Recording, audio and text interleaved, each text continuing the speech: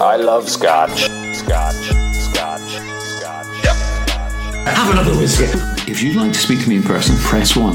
If you'd like to order drugs, press hash. I had a gentleman in the crowd that was like, tell me how to drink Glenfiddich. And I was like, I will not do that. Yep. You drink Glenfiddich how you want to drink Glenfiddich. You wear a cowboy hat in Los Angeles and look at the amount of looks you get. Yeah. It's unbelievable. This is the most flamboyant city on earth. You wear a cowboy hat, people look at you like you are like an alien. The Beatles came on and my mate picked me up on his shoulder. George Harrison is as close to me as that wall now. I went, all right, George, all right. And he went, cough. And that was the closest I ever came to the Beatles. You have a whiskey while we... Yeah, let's do it. Yeah. Cheers, Lodge.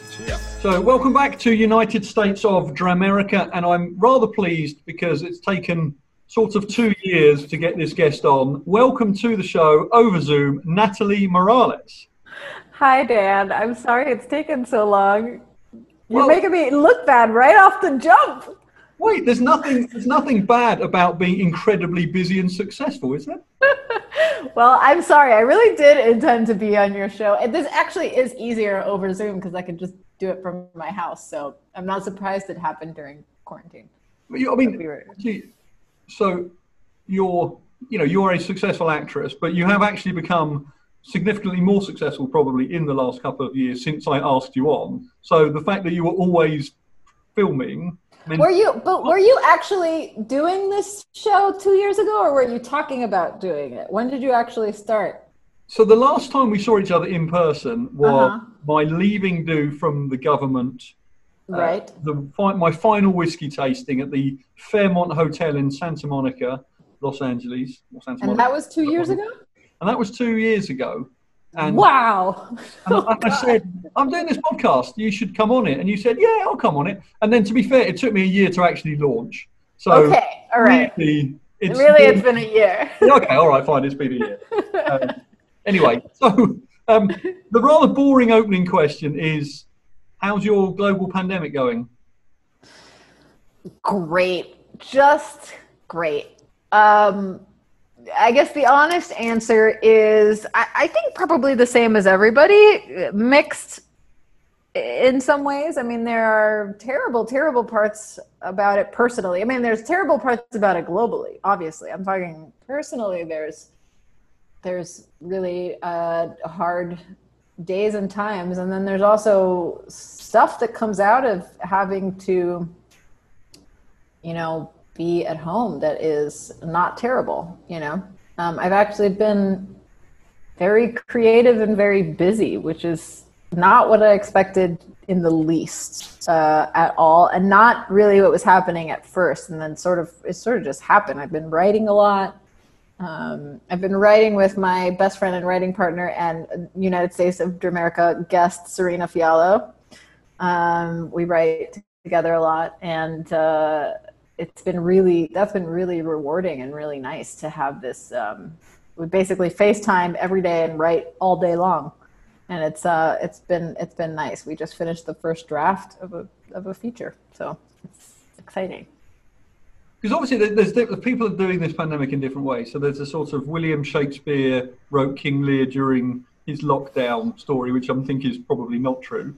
And then there's the just surviving because you've got children running around the house version of it. Right. And there's plenty of drinking too much and just staring at the news or reading Twitter versions of it. So has it been consistently sort of good, busy, creative for you, or have you had your down bits as well? No, it's definitely been a mix of all those things, except I don't have children. So I guess I'm lucky in that perspective. I don't know. I mean, listen, I know all of my friends who do have children are like, oh my God, homeschooling, it's so hard and crazy. And I also have a job and have to do that at the same time. And my kids are always home and there's no escape from anyone. And it's always there. And it's something that's like, it is difficult. But at the same time, like you were telling me earlier, you're getting to spend time with your kids that you don't ordinarily get to spend time with them. And I think that, there's got to be something interesting in that at the very least, if not good, right? But yeah, I think for me it's been mixed. I took Twitter off my phone right before the pandemic started, and it's been great. I don't have any notifications on my phone, so I don't get any news or anything unless I look for it. So that's been a key thing. I try not to look at anything that will upset me past 6 p.m. I never, ever, if I can help it, listen to Donald Trump's voice or look at his face. That also helps. I'll read things he says, but I won't listen to it. His voice is very, very irritating to me, as is his face. So, have you seen the stuff by the comedian Sarah Cooper, who does his words with her? You know, she does the sort of story with his voice. Have you heard that? I think you're talking about the person that does impressions of him. Well, yeah, but she talks with his voice in the background. Yes, I have seen those, and those I can watch. I can watch because she's doing it. It's nice. Yes. Right. Just wanted to check how severe the voice thing was. Yeah, it's not great. I don't even like listening to people do impressions of him. That bothers me. You mentioned Trump. I'm going to tell the story of how we met. Okay. So, does that have anything to do with Trump? I can't remember. Well, I sort of little bit. So four-ish years ago, I think, I boarded I think it was an American Airlines flight from Los Angeles to New York. And I was given an upgrade, so I was very lucky to be at the front end of the plane. And I'd settled in for my journey, sitting next to a blonde man, I think, or a blonde lady, I can't quite remember which. And he was saying to his partner, who was sitting the row in front, something, see you at the other end. So being a very nice man, because, British people are nice. Sure. I said, do you want to swap so you can sit next to your spouse? And the person said yes. So I moved forward a row and found myself sitting next to you. Also blonde me then. Yes, well, indeed, which was confusing. So the flight started, we took off, and I was faced with the classic Los Angeles dilemma of, I think I recognize the person next to me. I think they are in one of my, at the time, favorite TV shows.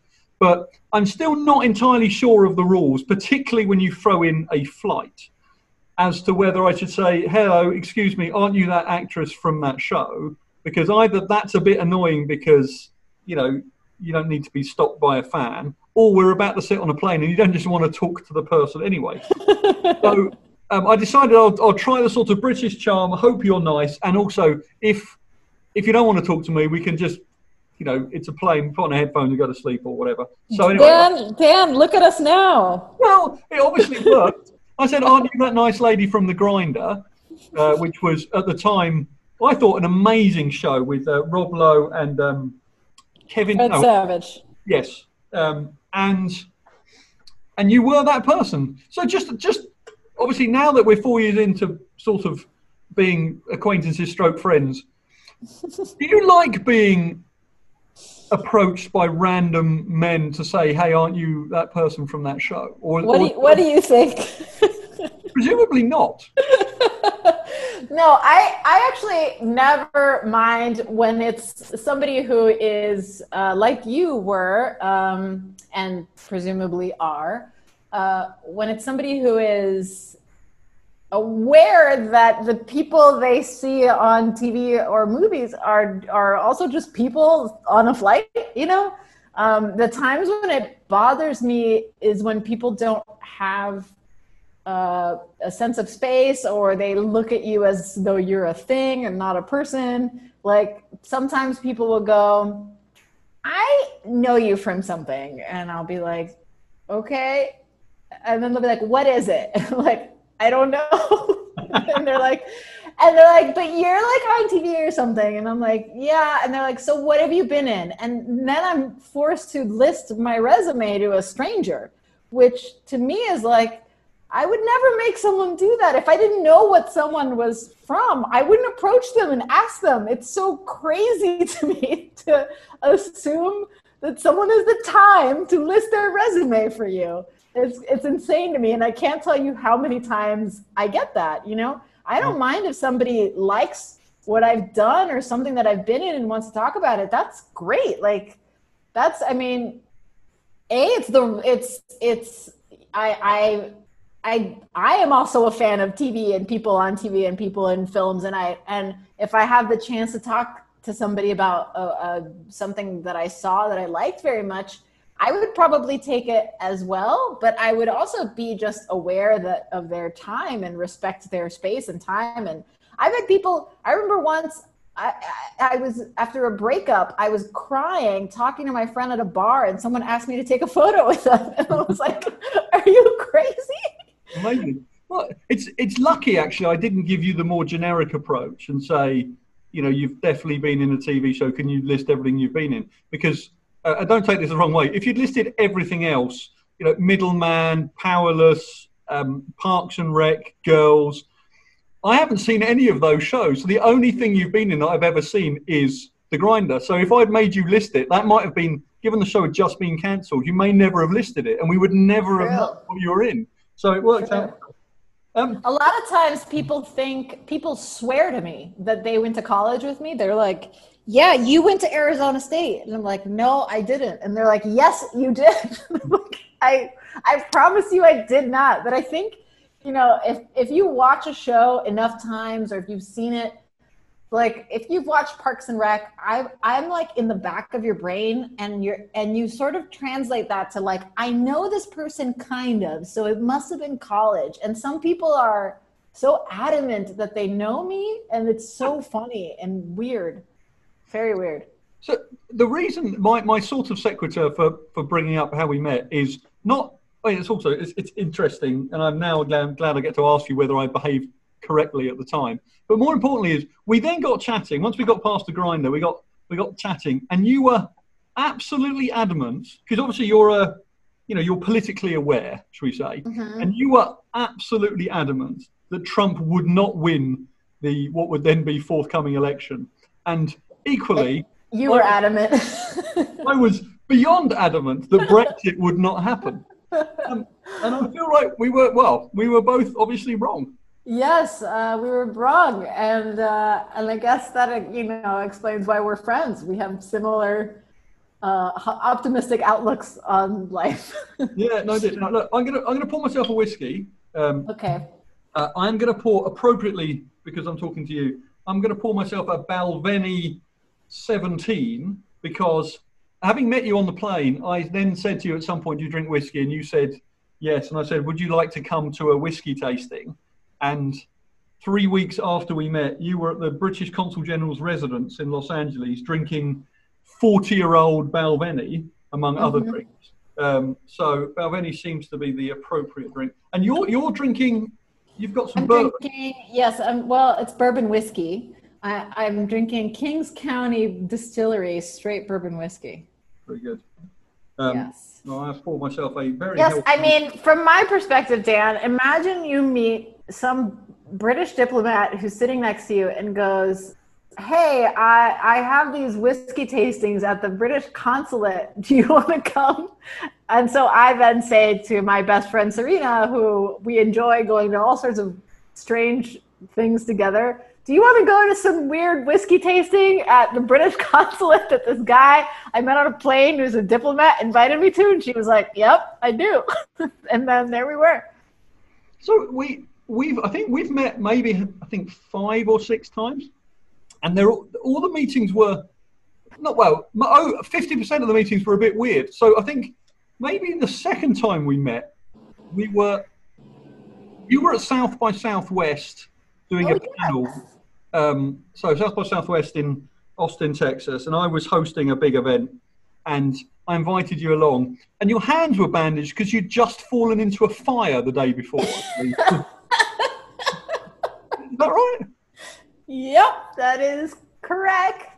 I had been camping in Joshua Tree, or at least I actually didn't camp, but I was visiting friends who were camping that night. I had spent the day in Joshua Tree with them. And because I had to fly to South by Southwest in the morning, I was the point was that I would go home at around 7 or 8. And what ended up happening is that as I like to tend to fire, and build a fire. And as I put the last log in the fire, as I was about to go, I didn't notice that someone had flipped the grate that goes over the fire. Someone had flipped it out. And so I tripped on that, and I landed with my hands, thankfully not in the fire, and thankfully it wasn't my face in the fire, but there was like a sort of cylindrical metal, sheet surrounding the fire, if that makes any sense. And so I landed on that, and I seared my hands like a chicken breast on a barbecue. And it was one of the most painful, awful experiences of my life. And then I had to get on a plane the next day to go to South by Southwest, and so many people, I was meeting all these new people who wanted to shake my hands, and my hands were all bandaged. And I had a hard time carrying luggage because my hands are burned. These things happen to me, Dan. These strange accidents. The next time we met, and there will be people listening to this thinking, well, hold on, he moved seats to sit next to her, and then this version of meeting you sounds like I'm stalking you, and I assure you I'm not. You are the only person I've ever met on a freeway. In my whole life, I know a lot of people, this has never happened to me. Weirdly, it happened to you. I was minding my own business, driving north on the 405 in Los Angeles, which, if anyone knows Los Angeles, that's the 6-lane highway that always features on the news. Oh my God. And I assume the traffic was going slowly because it always is. Yeah, Dad, I totally forgot about that. That's so true. How weird. So I was just minding my own business in lane 3 of 6, and I look over and I see what I think is a famous actress from The Grinder, among other shows, in lane 4 of 6. I hands-free phone you and you answer, and I sort of say, turn to your right, and there I am. Yeah. I don't think I've ever run into anyone on a freeway either. And I think we were stuck in heavy traffic. Yeah. And I also never take the 405 because I don't live on the west side. And it must have been some special occurrence while I was taking it. It's very rare that I'm on that highway. And yes, I remember giggling like crazy because I also thought it was so strange that how do we sit next to each other on a plane and then find each other on the same highway? That's just so bizarre. So fate has thrown us together. So I guess so. I mean, I feel like we're gonna get struck by lightning at some point together.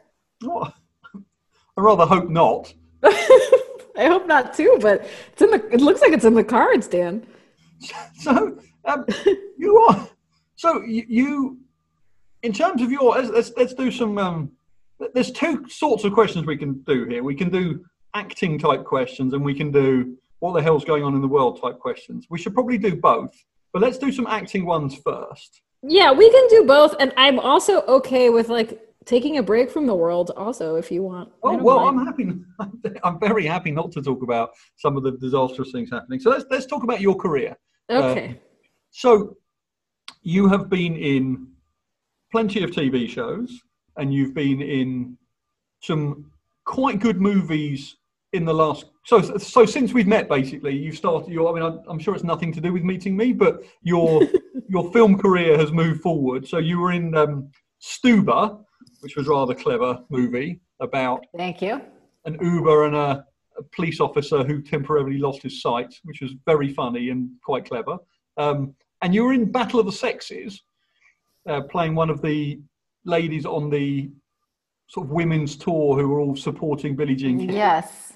And then you got I remember when I was talking to you about sort of, because I don't really know your world very well, I said sort of what were you hoping for? And you basically got your own TV show with you as the lead.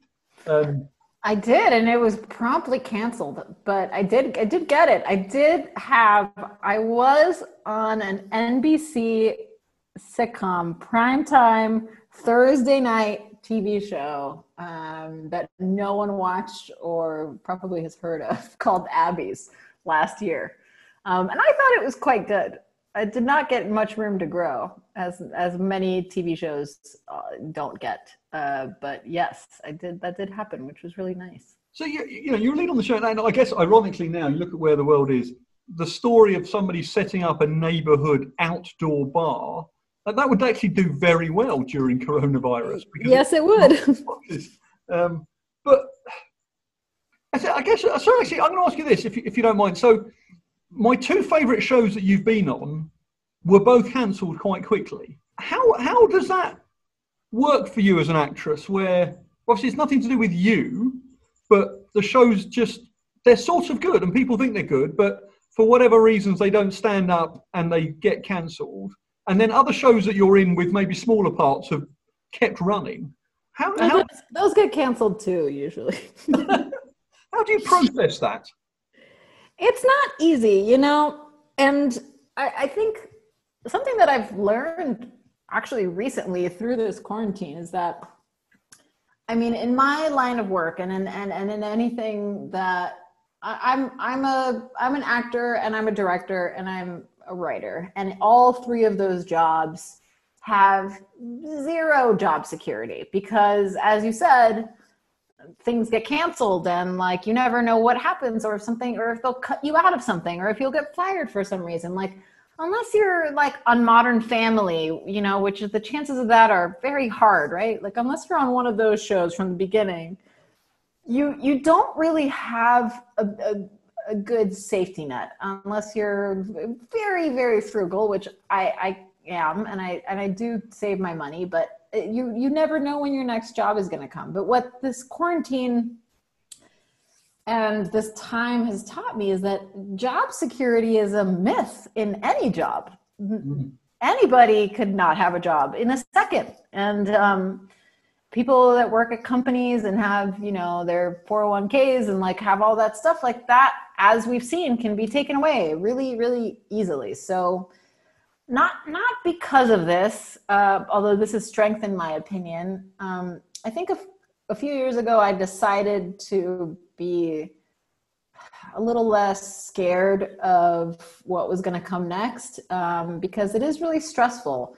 So I just decided to go, you know what, like, I think at this point in my life and in my career, I have done what I wanted to do and met people and have been easy and perhaps even fun to work with. And I think people know what I do, and I'm also creating my own work. So I think the chances that I will work again are good, right? So I decided to just practice that, because when you're on, and maybe I got lucky in that, the first show I was ever on got canceled. So every show since then, basically. So I think, I'm used to it in a sense. I don't really celebrate things until much later because I know that they can be gone in an instant. I do appreciate them, and I do really, when I'm in it, I go, oh, this is very lucky. But I also have to be, for my own sanity and sense of self, have to be aware that it can be gone, and that's okay, and that's and that's part of it. I think also the thing that's happened while my career has been so sort of side by side with me in getting more work in this business is the rise of streamers, and network shows can't really compete anymore. And they also, in my opinion, aren't very intelligent about the way they do it, because they don't give shows a chance to grow. And I mean, how it started failing really was with when DVRs came out, people were fast forwarding through commercials, right? And that became an issue. And people were recording things, so things weren't being watched live.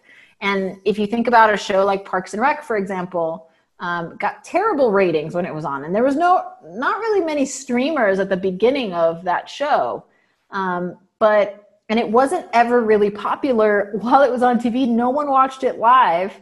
But then when it got on Netflix, it blew up, and it's like a huge show. So, and every year that show was on the bubble. Every year it was like, oh, this show's going to get canceled. I think the only reason it made it through is because it had Amy Poehler as a lead, and it had somewhat of a following. But every year they were afraid it was going to get canceled. Same thing happened with Community. In fact, I think it did get canceled.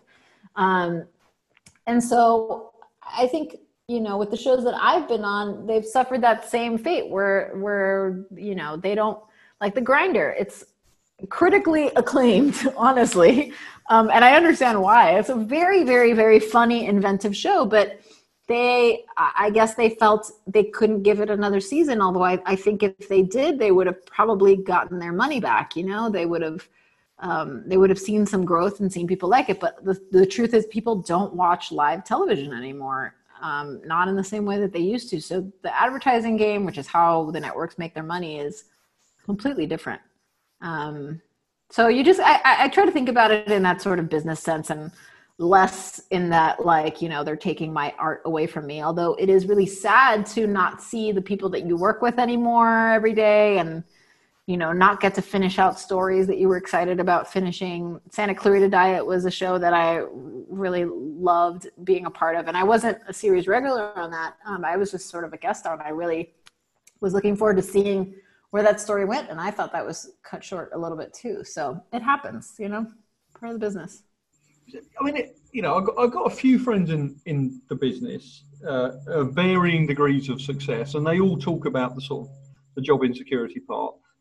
And obviously, at the moment, it's worse for everybody because nothing's being made.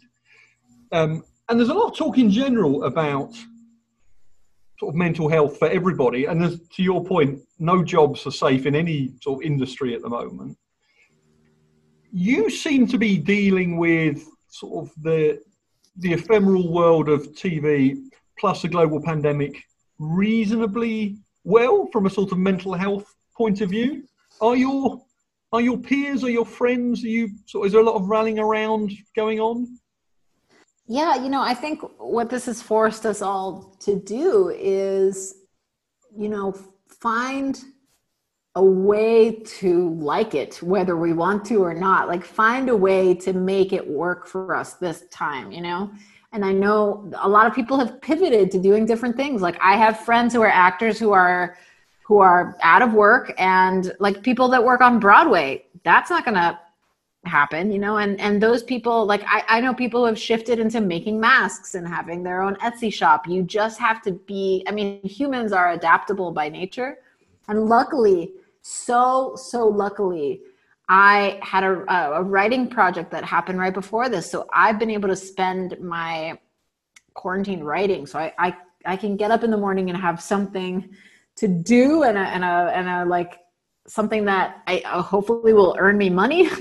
And that is really, I'm very thankful for that. But yeah, right before lockdown started, I was in pre-production for my first feature that I'm directing, and it got shut down literally the last day of prep. So we were it was a Friday when it got shut down. We were going to start filming the movie that Monday.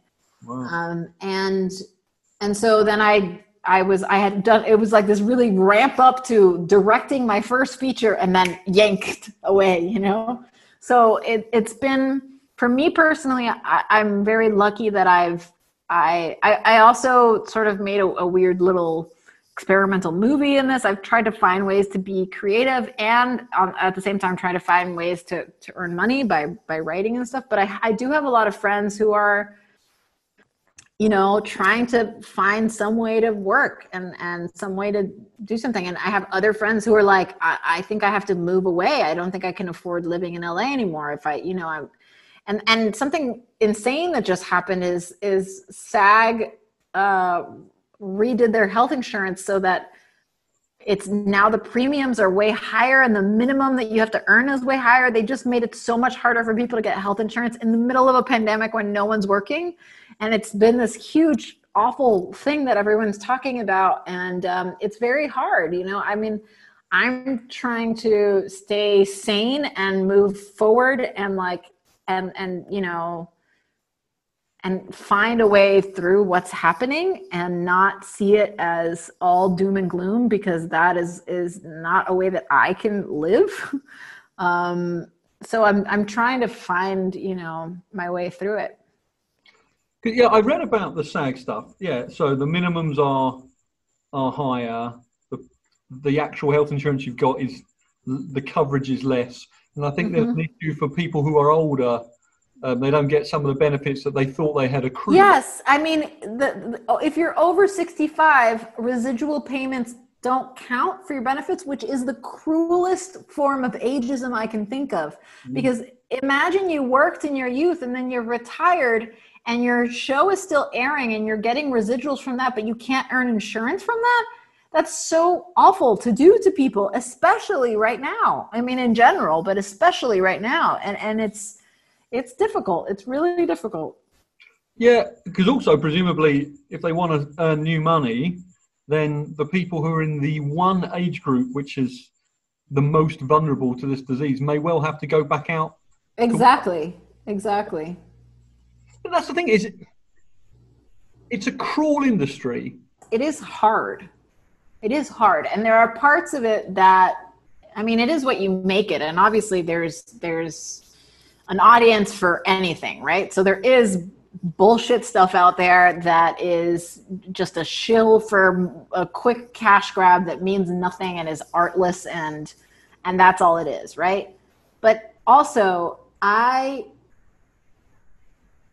as a child and as a human in the world would be nobody without the TV and movies that I saw as a child and as a young adult. They formed so many ideas and thoughts and of what I could be and what was possible in the world and what was funny, and they introduced me to all sorts of different people that didn't exist in my hometown, and it shapes culture, it shapes the way that the world moves forward, and it also is art, and it also adds beauty. So it can be a hard business, but also like there's a part of it that is so special, and what to me is I always try to keep as the core of it in everything that I do. I don't do it because I obviously do it to earn a living, but that's not why I do it, and I don't do it for fame or for accolades. I do it because I like to put art in the world, and I like to express humanity in a sense. I like to express what it is to be alive, and I think that's important to not only to see but to do. It's something we've been doing since the beginning of time. People have been telling stories, and it's important to have that, and it's important to look at ourselves in that way.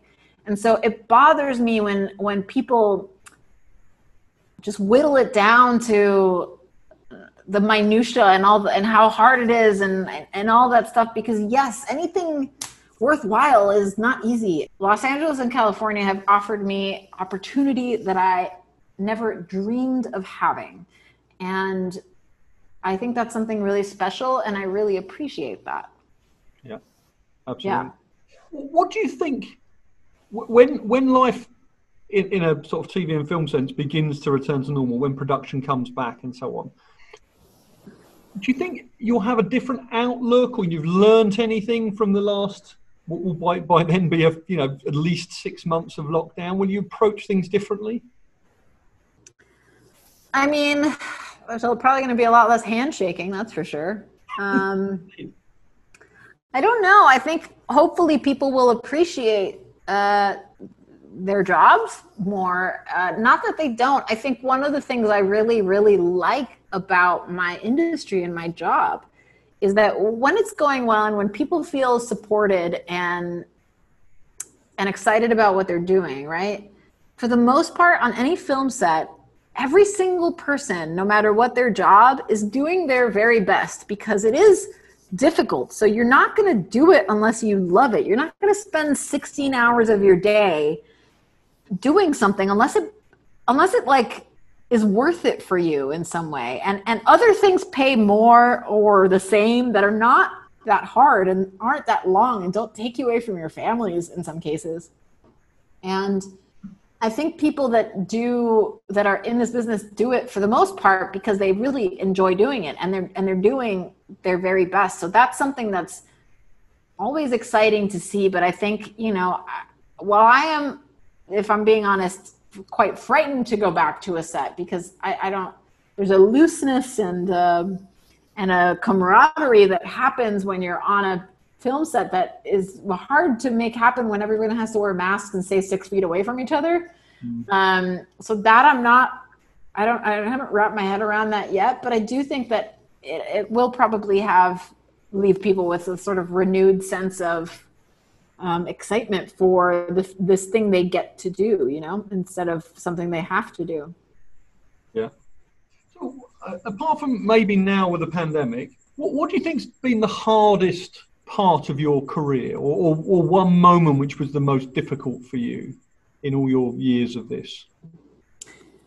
That's an interesting question. I mean, I guess the first thing that comes to mind, and your listeners are really going to think I'm very accident prone, which I guess I am. I did this show called White Collar in New York. It was my second sort of show that I had a regular job on. And right after it was done, I lived in New York, and I was going to move back to LA because they were on hiatus and they didn't know what was going to happen. And I was just going to come back to LA. And I went to the opera with my friend. I had never been to the opera before. This was the first time I was going out with this friend. I had met her recently, and she was like, "Do you want to come to the opera with me?" And I was like, "Sure. Never been. That sounds fun." And in the middle of one of the intermissions, she said, "Oh, those are my parents sitting down there. Do you want to go say hi?" And so we walked down to say hi, except I tripped and I fell about 22 steps, and I landed face first on the balcony wall, and I broke my face. I shattered my nose and some of my cheekbones, and I had to have like emergency reconstruction surgery because I didn't have a nose. It was non-existent. It was, as the doctor said, it was rocks in space that she had to put back together. And I looked to myself. I mean, if you go back and look at my earlier stuff, you can definitely tell my voice is also different.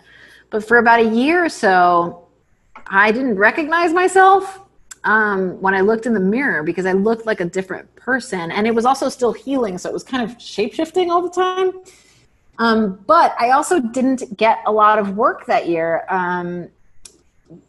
A whole shitty situation happened with White Collar and the people that ran that show.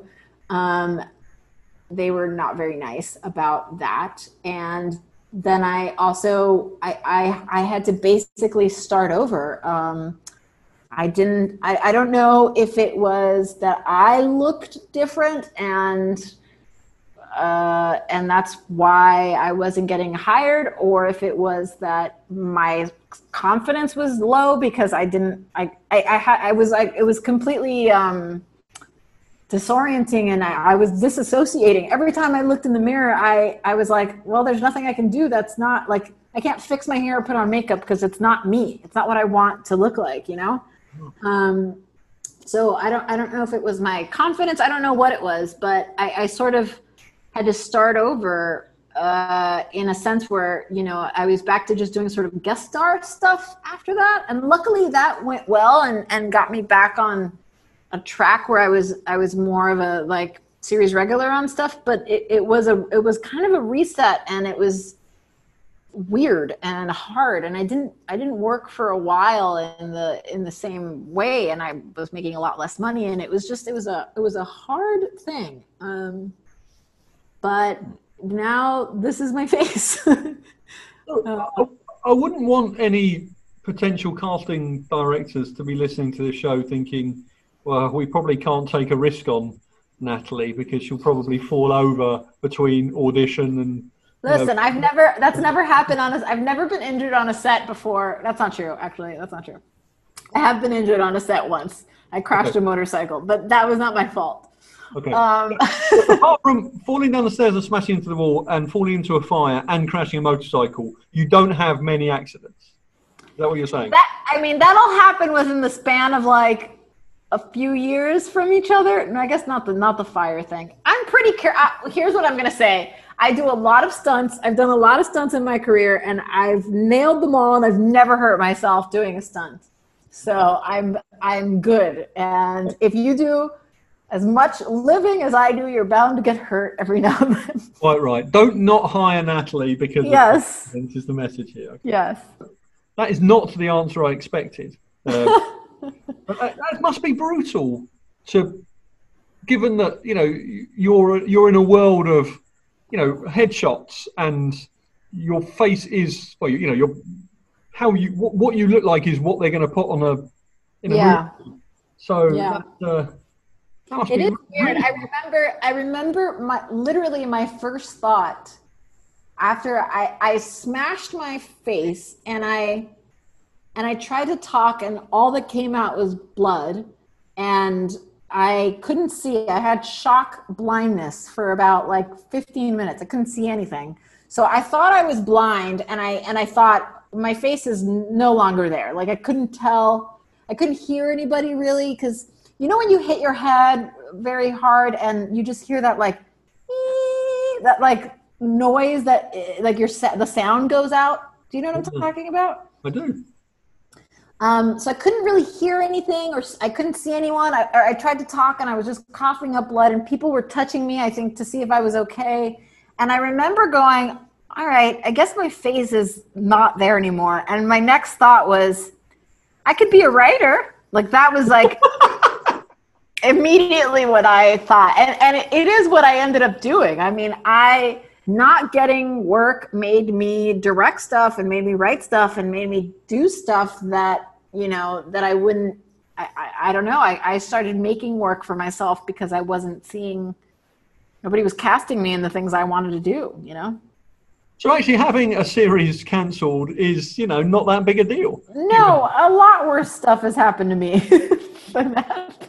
Look, I don't. Yeah. This is not meant to be this isn't sort of United States of terrible things happening to you podcast. So let's do the flip side to the what's the worst thing that's happened in your career. Let's do the other version of that. What's the best thing that's happened or has been part of your journey? Oh God, I hope it hasn't happened yet. I don't know. Good answer. I that's hard to say because I do really. There's so many aspects of the career that I've had so far that I am so amazed by. Like truly, my jaw drops and I can't believe it's happening. So many parts of it. Like Abby's, what we talked about every night when I was out there in front of that live audience, I could not believe what was happening. And getting to meet Billie Jean King and also Rosie Casals, who I played in Battle of the Sexes, was mind-blowing. Just the things that I've never thought that I would ever. I think I am just like eternally thankful and grateful because I never thought, like I already surpassed anything I thought I would do, That's already happened. So now it's just like, well, let's see what else we can fit into this life, Let's see what else I can. Sky's the limit because if I was already everything I dreamed of when I was starting out, all of that has happened. It's already happened. So now I'm just kind of seeing what else I can do because I hopefully have more time left and I want to do it right. Yeah, absolutely. So obviously you've played plenty of straight parts, but you've played a lot of comedy parts, and you are in real life. Hopefully our listeners have worked out from this, but if they haven't, I realised it both on the 405 and on the flight. You're very funny. Well, thank you. Do you think in this post-pandemic return to work, when new shows are being greenlit, they're going to make lighter, funnier shows because people just don't need politics and pandemics and so on, and therefore you're actually the perfect actress for the future of television and film? Well, wow, thank you. Maybe you can make a sign that says that, and just hold it in front of me when I walk around. I do think people are probably in the mood to see funnier things.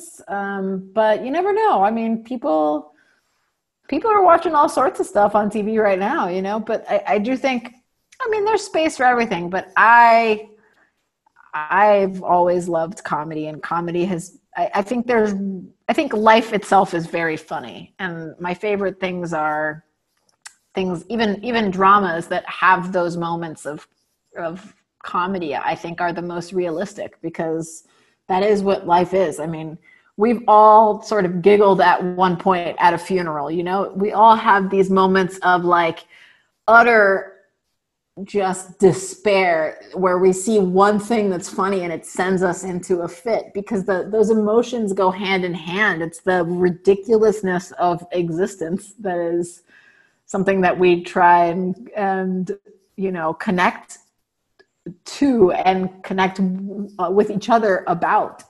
So I think there's room for all of it. But yeah, I mean, comedy is the thing. Right. Look, I'm conscious of, I told you that how long it would be, and we're now probably going over time, mostly because your accidents took longer to describe than we thought. I'm sorry. So, look, the final question we ask everybody is, if you could have any whiskey with anyone, dead or alive, who would it be, what would it be, and where would it be? How interesting. Dan, I don't really know my whiskeys is the problem. Well, you can just use the Balvenie that we gave you. Okay.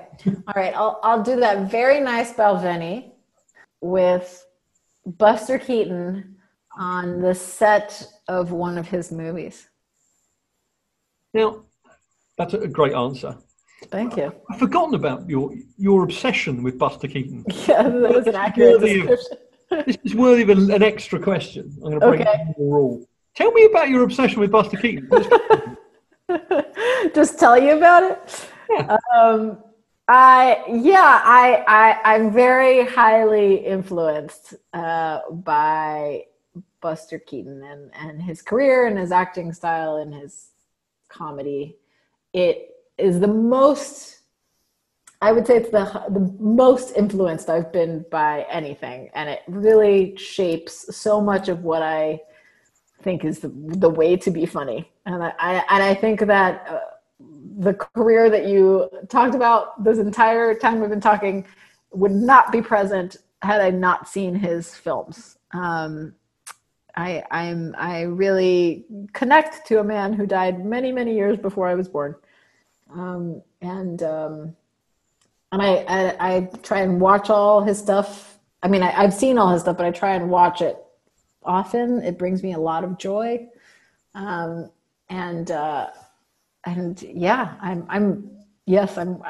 think almost anything that I do is somewhat influenced by him. Yeah, fantastic. Well, look, thank you, Buster Keaton, for inspiring Nelson Morales to be such a fantastic actor who I've enjoyed in many shows that are now cancelled. Thank you. Thank you for your time. Good luck with your writing project. Good luck staying up, having any accidents, and good luck when things return to normal. Thank you. Good luck with, everything you're doing. I love scotch. Scotch. Yep. And don't forget to not just follow us on Twitter and Instagram at US of Dramerica, but also ask us questions and comment and say nice things. And please don't forget to subscribe to the podcast. And if the mood takes you, you can leave us a review, as feedback is always welcome. And drink whiskey. Slán sivar.